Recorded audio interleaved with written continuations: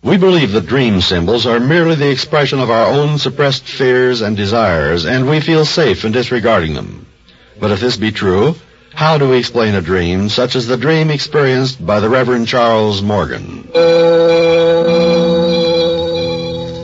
It was the Reverend Morgan's custom each Sunday afternoon to post conspicuously in the Rosedale Church of Winnipeg, Canada, the hymns which were to be sung at the evening service. But on this particular Sunday afternoon in the spring of 1912, the church organist came to him to register a complaint. But always the same ones, Reverend. Can't the congregation ever sing a new hymn? Nothing the matter with the old ones, is there, Martha? No, sir. Nothing's the matter with them.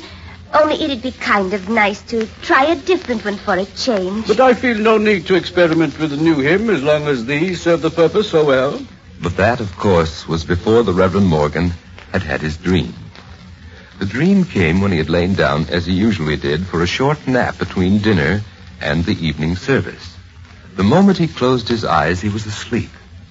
And almost immediately he saw himself walking down the aisle of his church between rows of empty pews. And on one pew lay a book, a hymnal, and its pages were opened. He bent down to read what was written there. And he could hear his own voice forming the words, Hymn number 42. And then suddenly he was driving a car along an open country road. And in front of him loomed an enormous signboard bearing 3 words in huge black letters. Hymn number 42. When the Reverend Morgan awoke, he went immediately to his desk and picking up his hymnal, opened it to the 42nd hymn. It was an unfamiliar one. It had never been sung in his church before. An hour later, he stood in the pulpit, looking down on his congregation. And until that instant, he had fully intended to ignore the dream.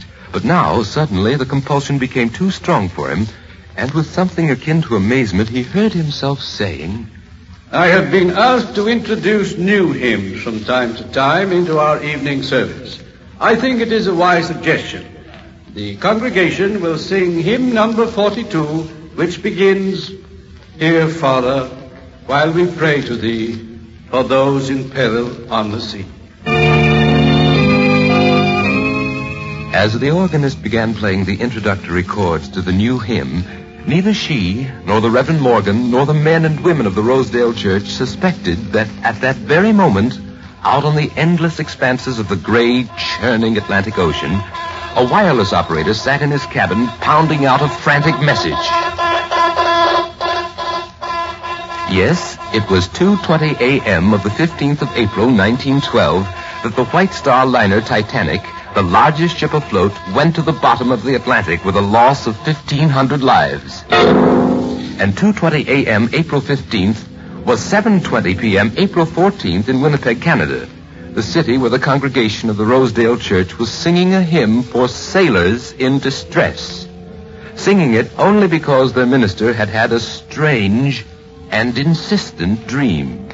A dream incredible but true.